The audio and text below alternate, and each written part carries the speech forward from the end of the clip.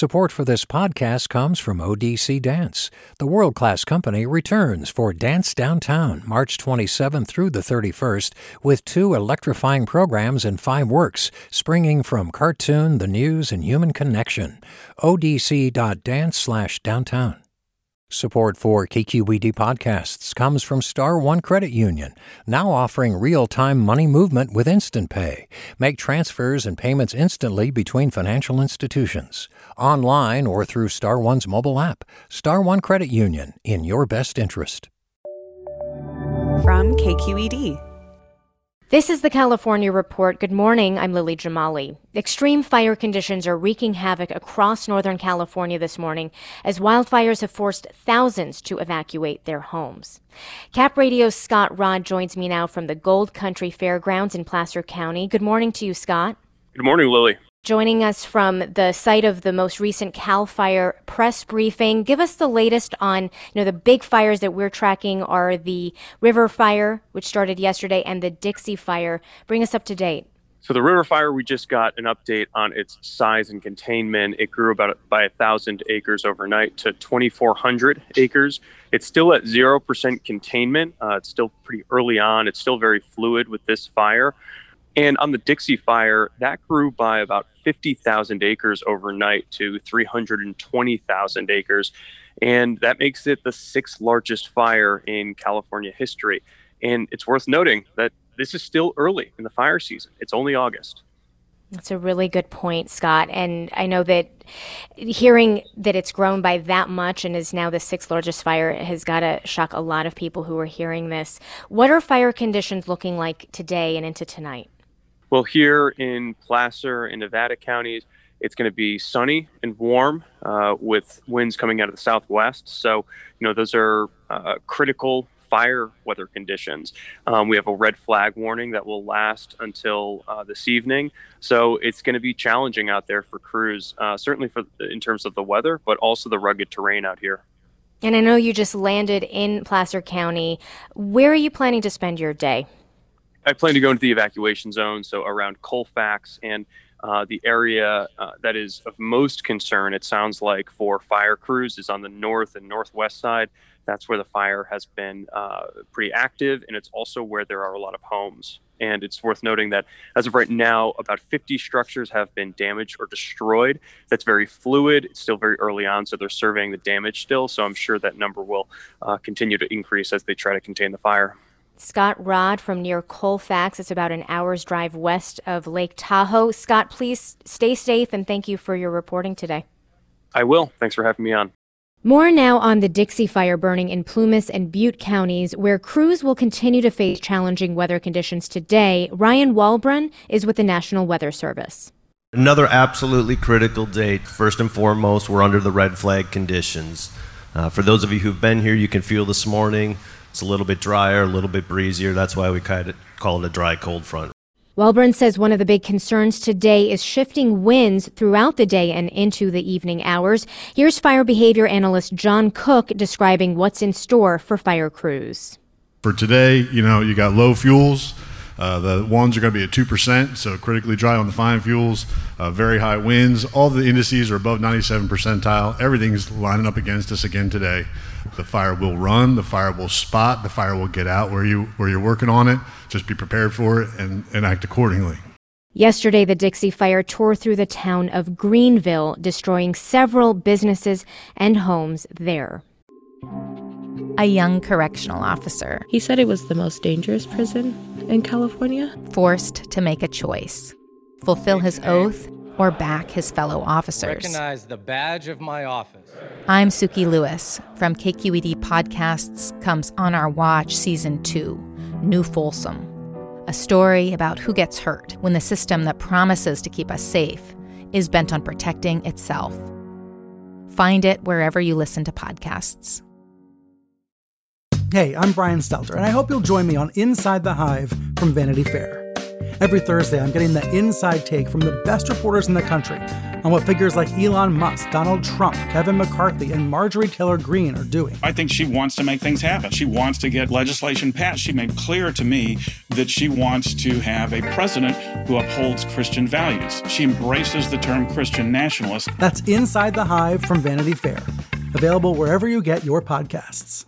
Turning to politics, 4 candidates vying to replace Governor Gavin Newsom sparred in a debate on Wednesday night in Orange County. KQED politics reporter Guy Marzorati has more.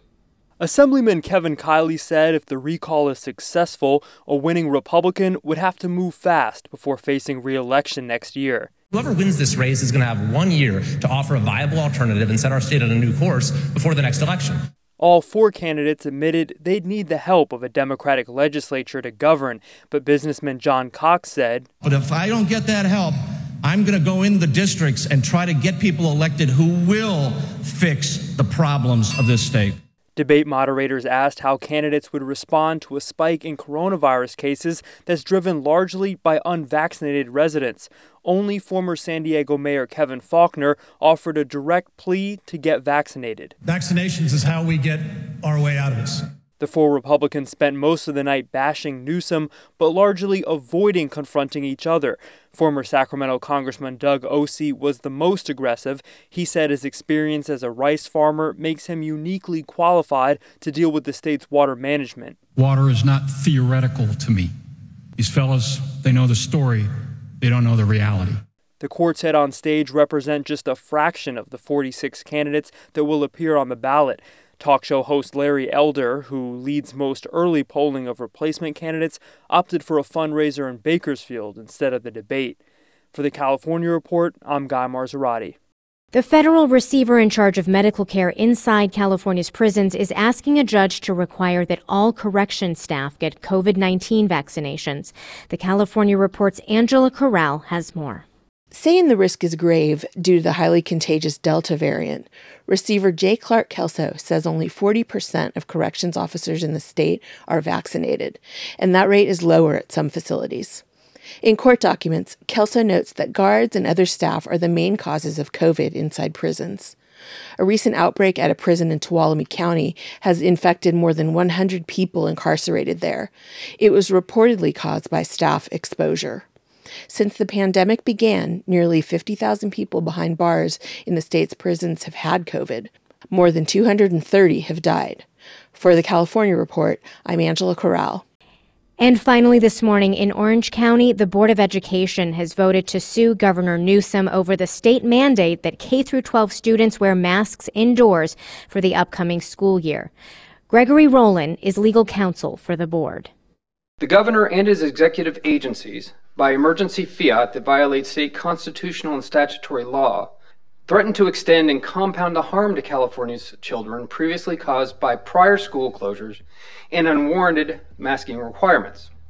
The board says the mask mandate lacks, quote, sound medical or scientific basis, even though the CDC and the American Academy of Pediatrics have both recommended that everyone wear masks at school regardless of vaccination status. A pair of parent groups filed a similar lawsuit last week in San Diego County. We're going to go to Los Angeles now, where breakthrough COVID cases are on the rise among the vaccinated. Just a tiny number of vaccinated people get sick enough for the hospital, but some won't even know they have COVID. But as KPCC's Jackie Fortier reports, some people who thought they did everything right are still getting sick. In early July, Jenny and Mike McHargue stood in line with their 2 teenage daughters for the Peter Pan ride at Disneyland.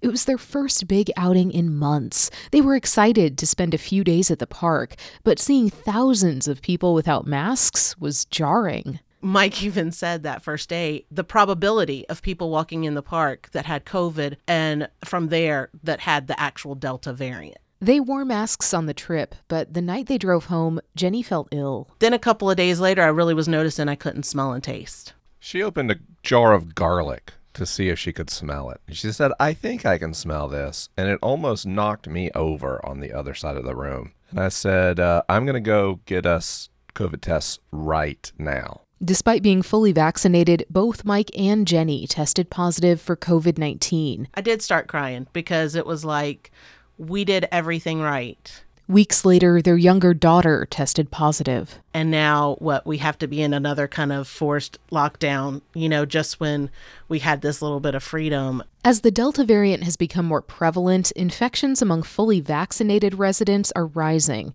In March, vaccinated people accounted for just 2% of all infections in LA County. Now, about a quarter of new COVID cases in LA are among people who have already been vaccinated. But very few of them get sick enough to go to the hospital. The real issue is that we don't know the transmission rate, but we do know it's happening. Eric Topol is a molecular medicine professor at Scripps Research. He says Delta is simply more dangerous. It has a shorter incubation period of just 4 days, making people contagious sooner, and it tends to produce even more virus inside people's bodies. That means some vaccinated people will transmit the virus to others. Obviously it's going to be low because most people vaccinated are not going to get infected. And even those who do get infected, a lot of them are going to be asymptomatic and only detected through testing. Topol says it's impossible to predict exactly how Delta will behave in the future, but watching other countries like India gives us some clues. Delta virus outbreaks tend to last 10 to 12 weeks. We have to face that it's going to be circulating for several weeks. And during that time, wearing a mask indoors, especially, is important. California's statewide mask mandate was scrapped in June when cases were low. That's when millions of people, including Nina Storm, headed out to newly reopened restaurants and comedy clubs. A few weeks later, she tested positive. What I've gone through is basically like having a bad flu, which isn't the end of the world as much as it's not been fun. She's recovering and has never doubted her decision to get vaccinated. Absolutely stand by it 100%. Had I not been vaccinated, it could be much worse, much longer, much more extreme, much scarier. Only a tiny fraction of vaccinated people end up in the hospital due to COVID, but some people do have more serious cases. A few days after they got back from Disneyland, Jenny McHargue convinced her husband Mike to go to the ER. He was having trouble breathing. By that evening, he was like, yeah, I think it's best for me to go. Mike was eager to check out as soon as his blood oxygen improved. It's taken a few weeks, but his cough and constant fatigue are slowly getting better. But now he has other worries. Yeah, I'm terrified of when the bill comes. You're literally saying, do I want potentially life-saving medical intervention at the cost of truly debilitating medical debt? It's a terrible situation. Under federal law, health insurance companies are not required to cover the full cost of COVID treatment. During the height of the pandemic, some insurers chose not to charge COVID patients. But now, some companies are quietly changing back to business as usual, leaving even fully vaccinated people to wonder, if I get COVID, how much will it cost? For the California Report, I'm Jackie Fortier in Los Angeles. And that is the California Report for this Thursday, August 5th. We're a production of KQED Public Radio. I'm Lily Jamali. Support for the California Report comes from Hint. Fruit-infused water in over 25 flavors like watermelon, pineapple, and blackberry. No sweeteners, no calories, in stores or delivered from drinkhint.com. Eric and Wendy Schmidt, whose philanthropy harnesses the power of people and science to create innovative solutions for a healthy environment, just societies, and opportunities for human achievement.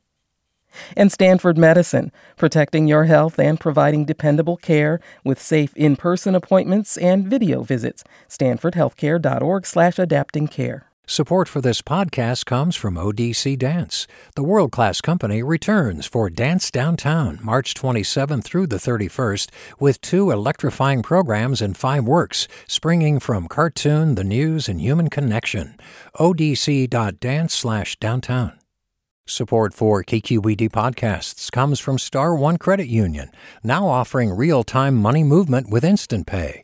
Make transfers and payments instantly between financial institutions, online or through Star One's mobile app. Star One Credit Union, in your best interest. Hey, Jon Favreau here. There's no shortage of political takes in 2024, but quantity doesn't cut it. we need a better conversation about the latest, biggest election of our lives. On Pod Save America, me and my co-hosts cut through the noise to help you figure out what matters and how you can help. Every Tuesday, Wednesday, and Friday, Pod Save America is breaking down the political news that makes us laugh, cry, and snap our laptops in half. Expensive year for laptops. Make sure to check out new episodes of Pod Save America on your favorite podcast platform or our YouTube channel now.